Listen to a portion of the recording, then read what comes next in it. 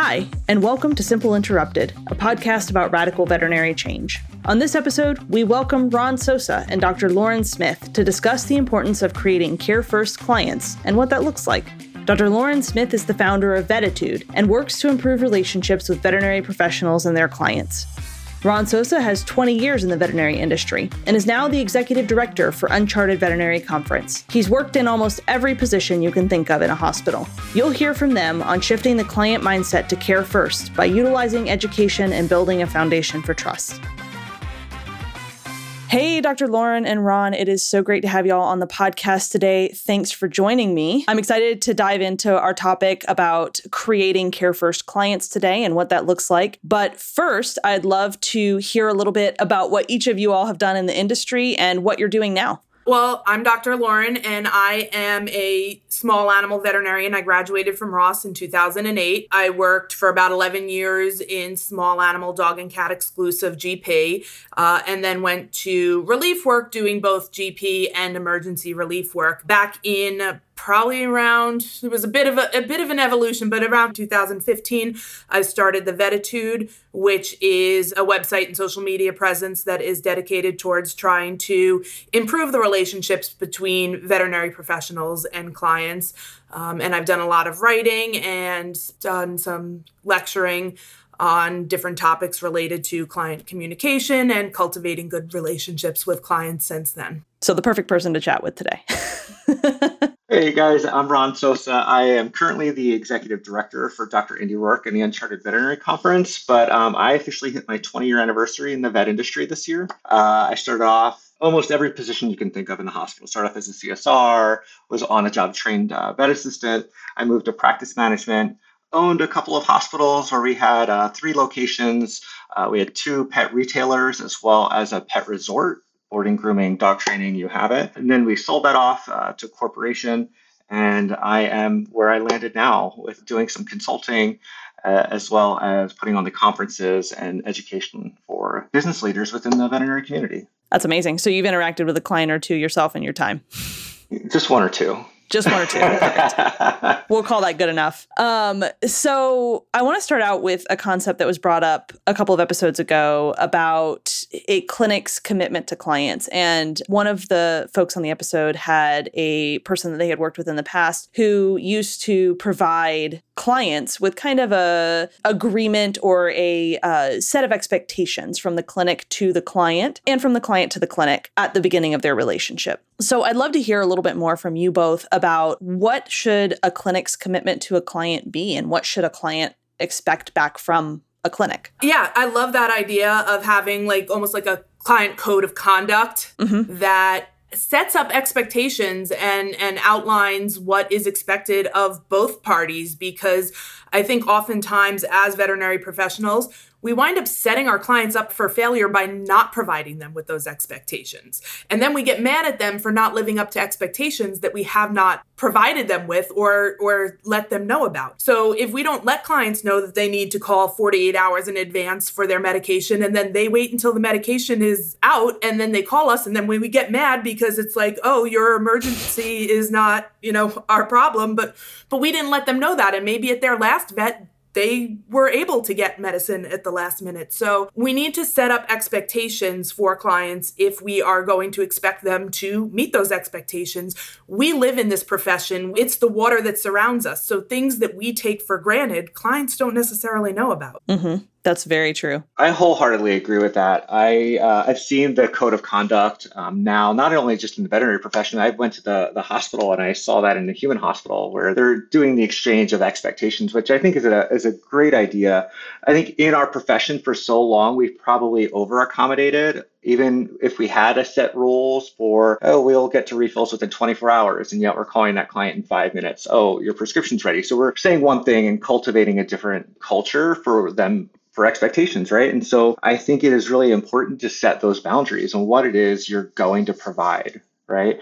Somebody smart told me that we can tell our clients no by telling them what we can do instead of saying the words no, right? And I think that's really important to Dr. Lauren's point, those expectations of what they can expect from us, but also what we can expect from them, right? And how we communicate and how we foster the relationship further. So you brought up a good word, Ron, in boundaries, right? So boundaries are always something that's difficult to create and difficult to enforce. What would you all say it would look like for, you've created a code of conduct, you've sent that out to your clients. How would you enforce those boundaries with compassion and kindness? What kind of conversations do those look like? So one thing that I think a lot of people forget about when it comes to boundaries are that boundaries are not a way of controlling what other people do. You can't control clients.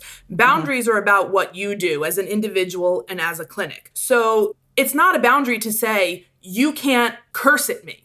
That's not a boundary. What a boundary is if you curse at me, I will not be able to continue this conversation with you, or I will end this conversation. That's a boundary. So the first thing you need to do is decide how you are going to honor your own boundaries as an individual and as a clinic, because you can't force clients to do that. So I think one, again, setting the expectations. There are certain things that are going to be red lines. And again, I think you should discuss that with your clinic. What is a red line boundary where if a client crosses this, there's no coming back from it? Things like threats, right? If someone threatens you with a lawsuit, then you're not going to be able to continue that conversation, right? No. But otherwise, I usually use kind of a 3 strikes and you're out rule. The first thing I let them know is that we are not going to be able to provide you with service if you continue to treat us this way. And then the second time, I will be more specific and say, if this behavior continues, we are going to have to terminate our relationship with you.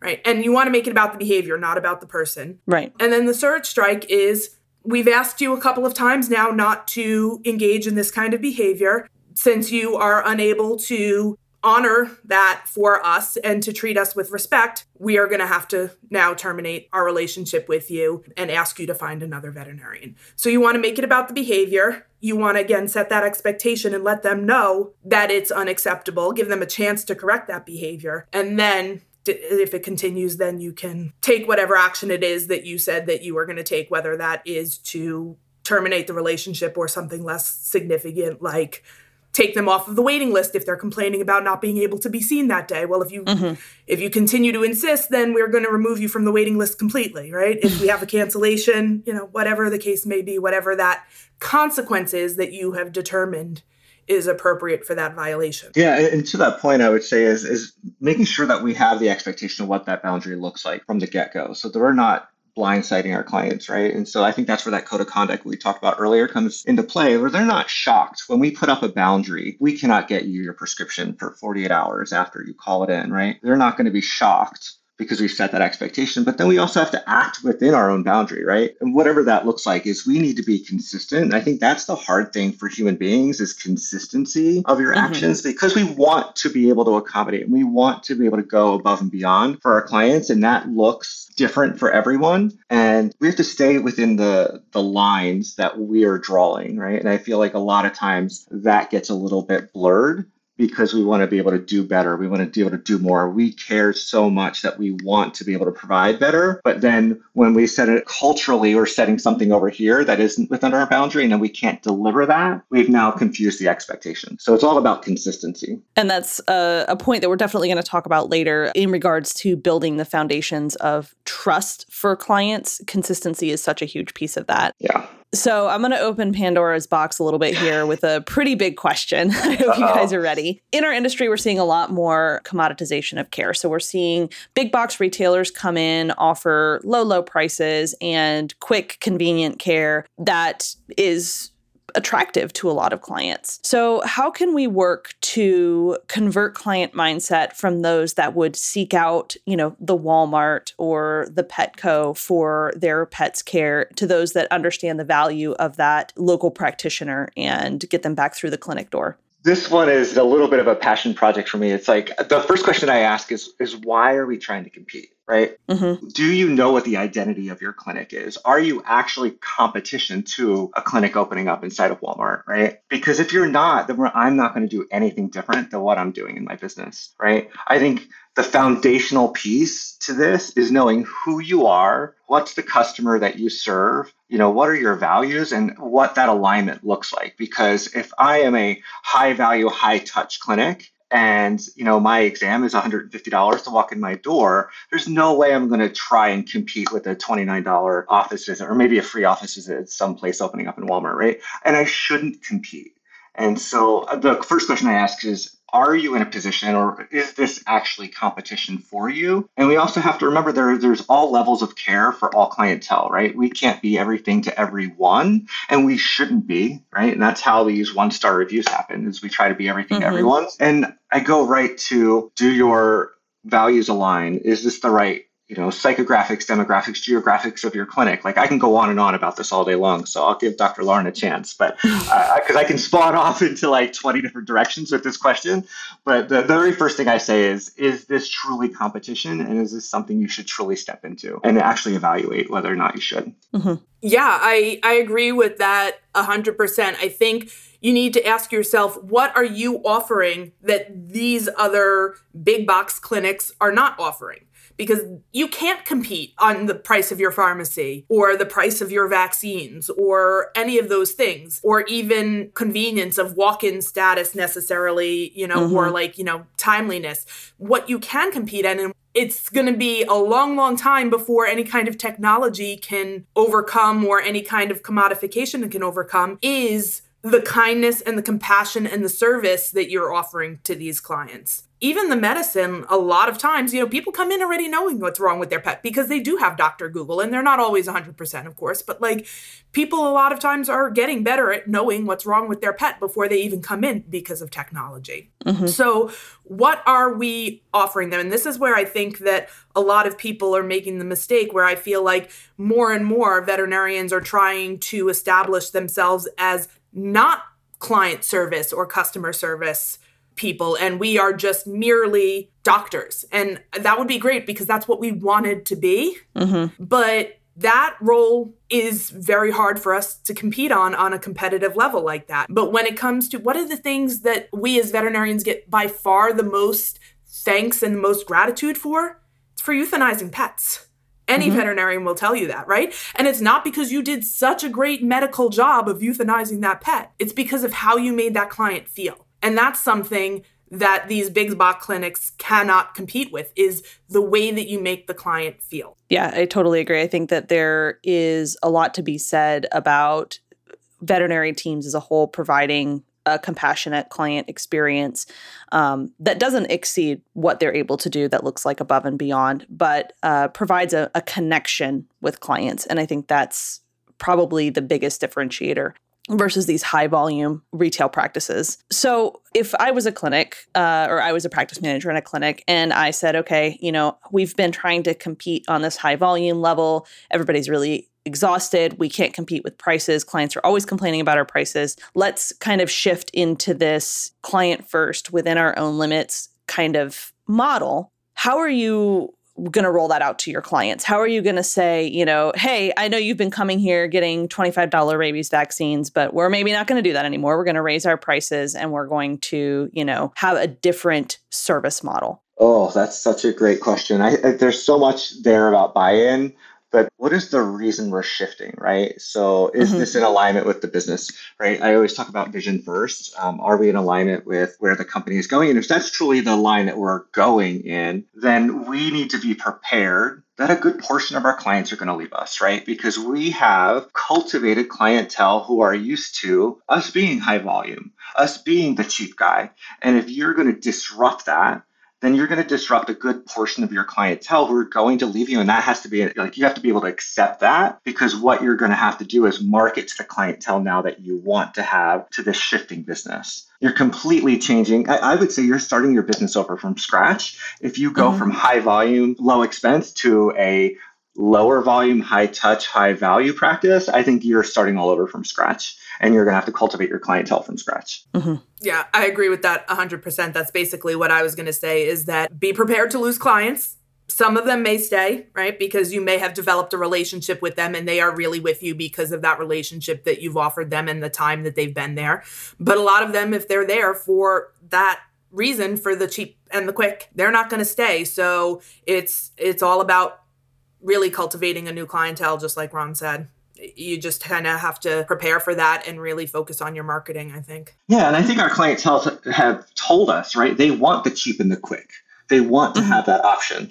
They also want to have the low volume, high touch when they want it, right? And I would say it is much more common. I've seen this in specialty practice, and I've now seen this in further and further with almost all clientele. They have multiple veterinarians are saying, right? They're going to go down the road to the cheap and quick veterinarian for the vaccine, but you best believe they're going to come to this other veterinarian for the ear infection because they know they want that high touch quality medicine that they're looking for. But they don't need that. They don't need to spend $200 for a rabies vaccine, right? They want the quick and cheap for the rabies vaccine. And that's okay. We have to be okay with that. And I see that a lot as a relief vet at the higher volume practices that I work at.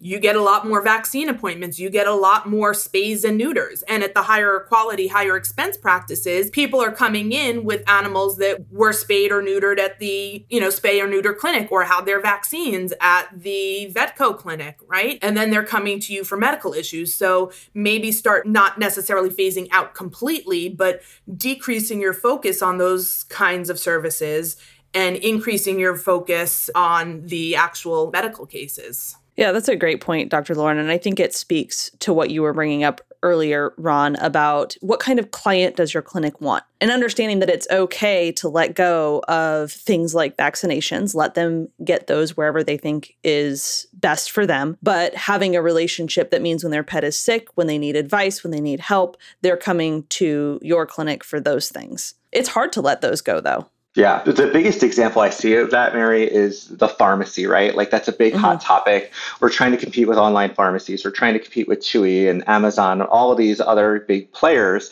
who can buy in bulk and get cheaper prices than our clinics can. And maybe we're in a buying group or maybe we're a corporation. We're really trying hard. But it's like, what's the why behind this? Why are we holding on to our pharmacy, right? Our clients are telling us they don't want it from us. Right? They are crystal clear. They want to get it elsewhere, right? And yet we are holding on. I've seen clinics now charging for prescription fees, and then you only can pick it up in the clinic. And we're making it harder and harder and harder for our clients to do business with us, which, to go back to a point you talked about a little bit earlier, Mary, it was that trust, right? The harder I make it for that client to do business with me, the more trust I have to gather on the other end. And the more trust it takes away when I make it harder for them.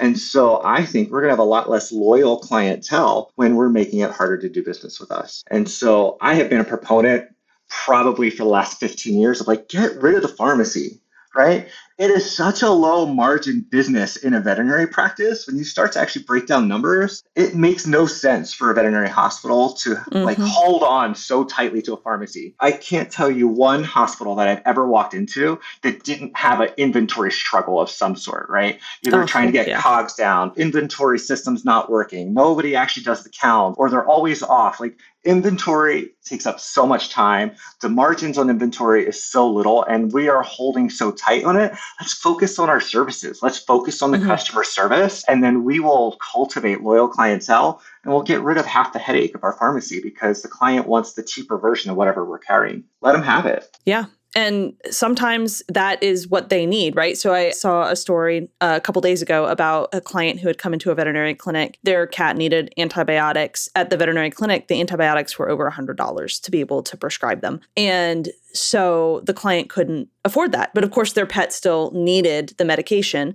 So the doctor at that clinic guided that client to get that prescription and go to Walmart for it, which off the face, you're like, oh my gosh, why would you do that? But the reality is you could never capture that revenue in the clinic anyways, because the client simply can't afford it. So by doing that, they're building trust. Now that client is going to know that that doctor is going to recommend what's best for their pet and not necessarily what's best for the clinic's bottom line. Yeah, it shows, because there are 4 different basic aspects to trust. It's competence, reliability, integrity, and empathy. So when you show them that, so many people we get mad because people say we're all about the money, but then there are places that do that where they insist on you getting the medicine through them instead of doing that. Like that shows the client that you have integrity. If you're willing to ship that out, that shows them that you're not just about the money. I just want your pet to get the best care. I want them to get the medicine, even if it's not through us, right? That shows empathy and it shows integrity, which are really like the most important parts of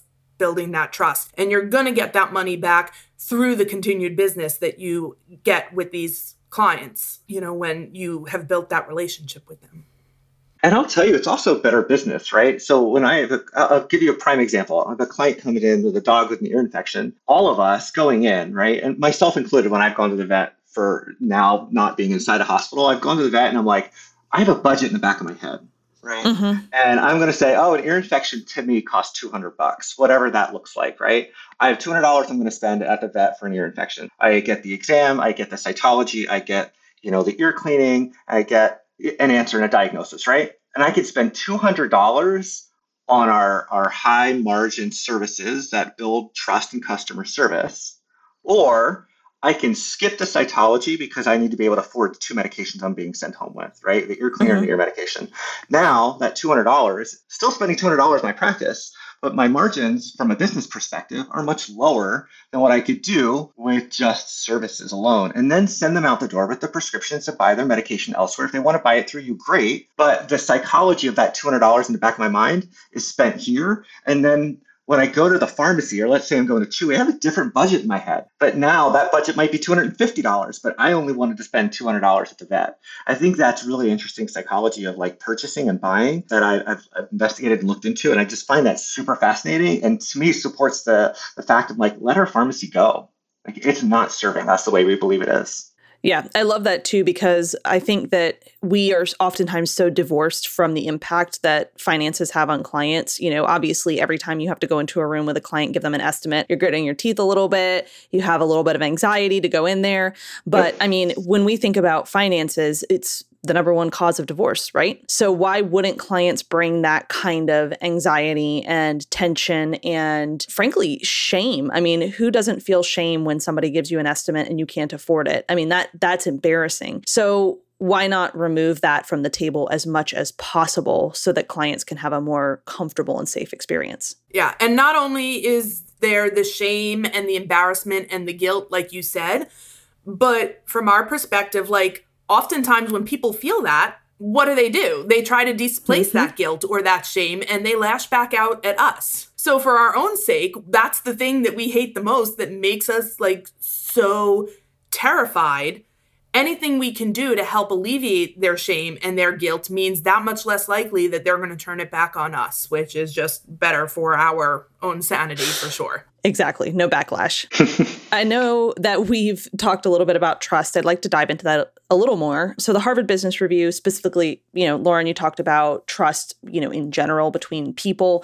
Harvard Business Review dove into trust between business and clients and kind of the factors around that. And the factors that they identified were positive relationships, good judgment and expertise on the business's part, and consistency on the business's part. I have done some research and lecturing on trust too, and I kind of have the, I've always learned as 4 different aspects of trust, but I think they're similar when you talk about good relationships. That's that integrity and empathy, which I kind of separated into 2. And then you have your reliability, which is your consistency, basically. And then your competence, like you said, your ability to do things. So I kind of split that one of client relationships into 2. But yeah, that's essentially what people are evaluating. Trust seems like such an enigma, like such a, what is it, right? But you actually can break it down into very specific things that people are judging you on. Yeah. So when it comes to these various areas of trust, especially when it comes to good judgment and expertise, I think this is a tough one, right? Because with Dr. Google being available, sometimes clients come in and they have a great idea of what's going on with their pet, and sometimes Dr. Google has led them down the wrong path. So how can we have those discussions in an empathetic way, of course, but in a way that makes sure that we're guiding them towards the fact that, the team, the doctors at the clinic do have the final kind of judgment and expertise that this client should be looking for? Mary, I love that you said guided them, right? And I think oftentimes in the vet industry, vet professionals, this is not just veterinarians, these are technicians, this is the entire hospital, right? We can get judgy about like what the client will or will not do. But the thing is, we are not the decision makers for the clients, right? We're the sages, the wisdom, the education, the knowledge that is to give them to let the client make up their mind about what they're doing, right? If we have done our job well, we will get good compliance with what we want to do. And there's going to be times where we have done the best job possible of educating our clients, and they're still not going to listen to us. And that is okay, right? There's different levels. People have different values. They have different life experiences that are in difference with our own. And again, we cannot be the judgy ones. We are there to give out our knowledge and to guide and lead them, but we are not the decision makers and we're not the end all be all. And I think that's where a lot of times we go wrong. We stand in this ground of, well, we know what's best. And although that might be true in an idealistic world, it's the pet owner who makes the decision. We have to respect that. Definitely. And the thing that I would say is, so often, like you said, we need to make sure that we take a step back from being judgmental because people don't want that. And they don't want to be lectured. The last thing they want to be is lectured. And they're just going to shut down if you try to do that. So I think the most important thing that you can do is actually listen to them. And so do you mind if I ask why you have made this decision or why you don't want to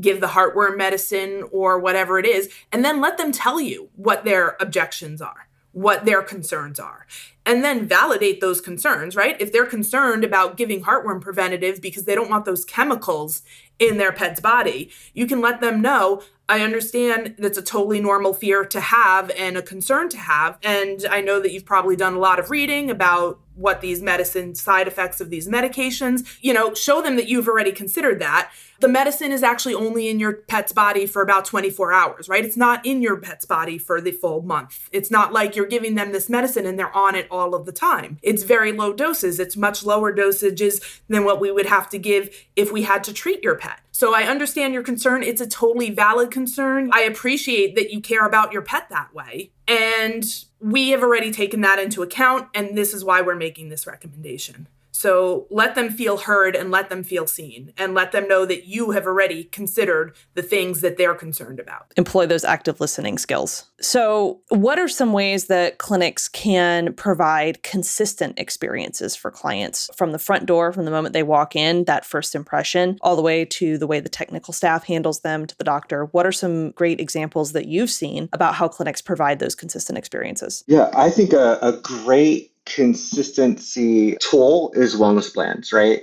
That tells us what we're recommending at every life stage for that pet, right? And those can be altered based on breed or age or however the clinic looks at that from a consistency standpoint. But I feel like that is a great tool where I get one client who walks into a clinic and they might get a rabies vaccine and walk out.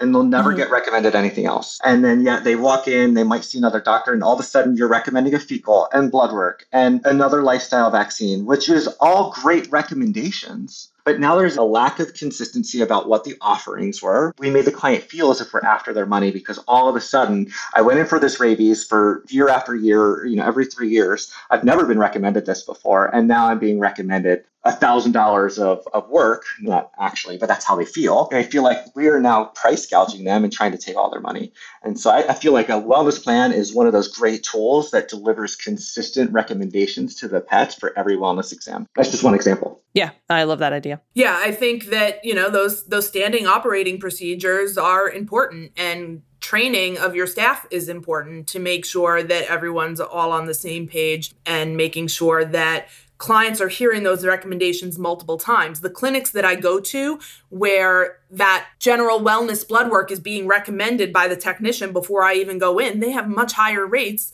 of clients agreeing to it because when they hear it multiple times from multiple people, it reinforces that this is something that's important. Yeah, that's a great point. On average, people have to hear something 7 times before they're bought into doing it. So one of the things that I like to point out, especially with that senior blood work example, is that should be talked about from the beginning of that animal's life, right? So if you're seeing them as a kitten, you're talking about, hey, here are the life stages of your pet. Here's what we're going to recommend during these different life stages, and just reinforce that message. And by the time that pet reaches age 7, guess what? you've mentioned it 7 times. They know what to expect. And as we talked about earlier, that expectation is set. So when they come in for that visit, they're not surprised by the recommendation. They don't feel taken aback by it. They're ready for it. I would say there's also making sure that you have standards of care in your hospital. And I'm not talking about let's make cookie cutter medicine, right? That's not what we're after. But what we can do is start to define, how do we look at kidney disease in a dog, or whatever these most common diagnoses are in your practice, right? What is the first recommendation of blood work? It's not the only recommendation, but what is at our clinic, what is our first recommendation of blood work, right? And let the client decide if they want to go higher or lower. We should have a consistency of what do we recommend first. The same thing with like surgery. Are we a clinic that does pre-anesthetic blood work? And if so, that we need to be consistent about making sure that it is talked about every single pre-surgical procedure. Are we a clinic that does it a week before? Or are we a clinic that does it the day of? Again, not doing cookie cutter medicine, because that blood work might look different from one pet to another. But the consistency of the recommendation that you need to have blood work done prior to the procedure. And when do we do it? Is it a week before? Is it the day of? What does that look like? And so I think medical standards of care are really, really important for the consistency of the client experience, so that the entire team, to Dr. Lauren's point, can make the recommendation, because that is exactly what the doctor's going to say is the blood work. They may not know what panel, but they can say the doctor's going to come in and recommend blood work based on the parameters of your pets during the exam. And then now they're already primed and ready to go for that doctor to come in and say, okay, we're going to do blood work and I'm going to have this, this, and this. And they've already got an estimate ready to go. So I think that there's efficiency that can be had, and there's consistency. And then the client doesn't feel like one veterinarian is trying to take their money while someone else is not, right? There's just a consistency of care. I really like that you had mentioned, like, set the standard and then the client can decide if they want to go higher or lower. Right? Yeah. So many times we set like minimum standards of care. And if the client can't do that one thing, then it's like all or nothing. Right. So if we have them on carprofen for arthritis and we want a full Antec Superchem CBC every year, and that's our recommendation for monitoring every 6 months. Right. And they come in and they're like, I can't afford that blood test. Then do you just say, no, you can't go on the carprofen anymore? Or do you say, okay, well, it's a little bit less ideal. There are some things we're going to be missing, but we can do just this abbreviated renal chemistry instead, right? So making sure that while it's important to have standards of care, I think that sometimes setting that as a minimum standard of care really does our clients a disservice when it comes to spectrum of care and making sure that we have that available for our clients as well. So standards are important, but also we can, if that's not available to a client, have other things that we can offer them as well. Yeah, I love that point. I think it's great to be able to offer those alternative solutions that are maybe less expensive, but still take in mind the care of the pet. Because obviously, if you have an old arthritic dog, you're not going to say, don't give it carprofen anymore because I couldn't get a liver panel on it this month. I mean, that's ridiculous. But I think on the flip side of the coin, you could easily see a client say, well, why wouldn't you just offer me the lesser panel to begin with? So I think it's important to empower our teams to educate clients. I think that's probably one of the biggest issues that we see today, is that we're not educating clients as to which care is appropriate when, and as you said, Lauren, about saying, hey, this might not be ideal, but let's get the minimum viable blood panel we can to make sure your pet is safe. So what can teams do? What can leaders and practices do to structure client education so that it doesn't just feel like, hey, they only offer me the more expensive thing to get my money, and now they're offering me a cheaper thing to get any of my money? Yeah, I think it's important to talk to them. This is the recommendation we're making, and these are the risks. I was at, I believe it was the hairdresser, of course, how people love to, when they find out you're a veterinarian, just like tell. And so I had this one person who was doing my hair, and they were telling me about their cat who had some kidney thing going on, and I don't even know what it was because, and they're like, well, they wanted me to spend $1,500 to hospitalize the pet, and we didn't do that, and we just gave them these fluids under the skin, and the cat was fine. And so they were just trying to rip me off. And I was like, well, okay, that's not how that works at all. So it's important to let people know, when I have these clients who can't afford hospitalization for, say, their kidney cat, I'll be like, okay, that's going to give your cat the best opportunity to improve. But if that doesn't work, we can try this. But, hospitalization may offer your cat a 80% chance of being stabilized. Obviously, long-term prognosis is not necessarily going to be there, but the short-term prognosis, you may have an 80% chance of stabilizing your cat, whereas if we do these fluids, it's a 50% chance. So giving them some kinds of numbers or some kind of idea of these are the risks we're taking, it still may work out. I'm not saying that it's not going to work out, right? But this is the, being kind of specific about what you're trading off and why that is really helpful. So people know, okay, this is why it was okay anyway, instead of just then picking the lower thing, the cat being okay, and them thinking that you were trying to rip them off. Right. There's no correlation between something maybe being a 50-50 chance, which is still a pretty good chance, versus an 80% chance. Mm-hmm. Yeah, I agree. I think my foundational piece is always go, what is our medical standard of care, right?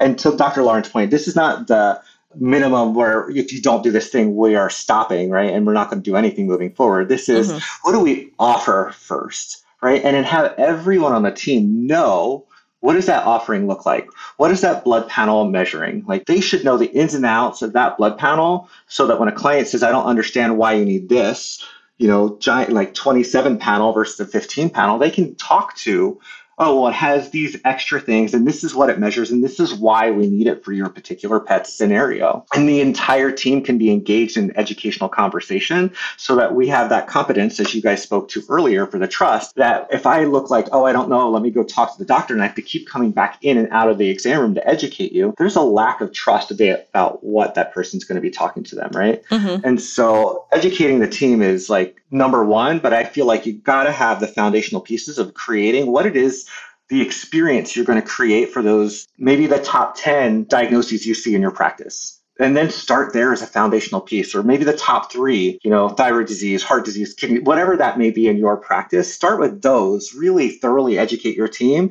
because that education will start to bleed into some of the other standards that you will build into your practice, because the blood panels are similar. There's just a lot of education that goes in that they can be empowered to help the veterinarian not be the sole person of all the education and doing the exam and leveraging our technicians, because they have told us they want to be leveraged. They want to educate our clients. They want to feel highly valued in our practices. So why not give them the tools to be able to do that? And it's a win-win for the clients as well as the patients and the business itself. Yeah, absolutely. And to your point, from the client perspective, if I have someone who has to run in and out of the room to ask the doctor every single little question, I'm going to feel a lot less comfortable when they say, hey, let me take your pet in the back to get vitals, than I am if I feel like that person is competent and understands what they're practicing, what they preach, essentially. I also would love to call out the idea you had about going ahead and getting those top couple diagnosis codes. Easy to run a report in your practice management software. Get those couple of diagnosis codes and start bite-sized, right? Don't think of it as like a whole picture yet. Just take those top 3, like you said, and create what the doctors would love for the recommendations to be around that, and then have a team education around how to pitch those recommendations, what the key points around those recommendations are, and then pilot that, workshop it, see where the weaknesses and strengths are, and then modify it and continue adding more and more diagnoses into that. Yeah, I would say we did that in our practice. Is we started at the veterinarian level, like, what do you do for kidney disease and why? And tell us all the things that you would recommend in an ideal world. And then tell us where you feel uncomfortable if a client doesn't do the thing, right? And so that gave us the maximum and the minimum.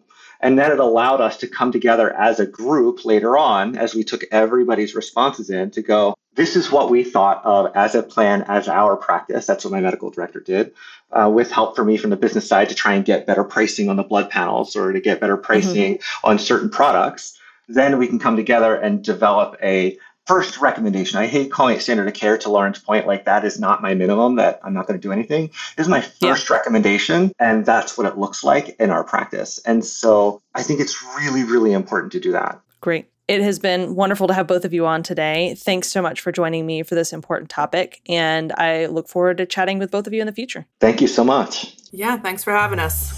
I'd like to thank Ron and Lauren for being our guests on today's episode, as well as you, our listeners.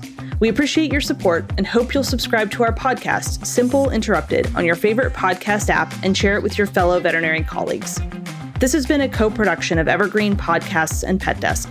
Learn more about Pet Desk and how we're helping clinics guide their clients to better care at petdesk.com. A special thanks to the Pet Desk team and to all of the veterinary professionals out there. Thank you for all you do for our pets, as well as our evergreen production team. Producers Leah Haslage and Nigel Galladay, and audio engineer Grace Sienna Longfellow. I'm your host, Mary Schwartz. Thanks for listening.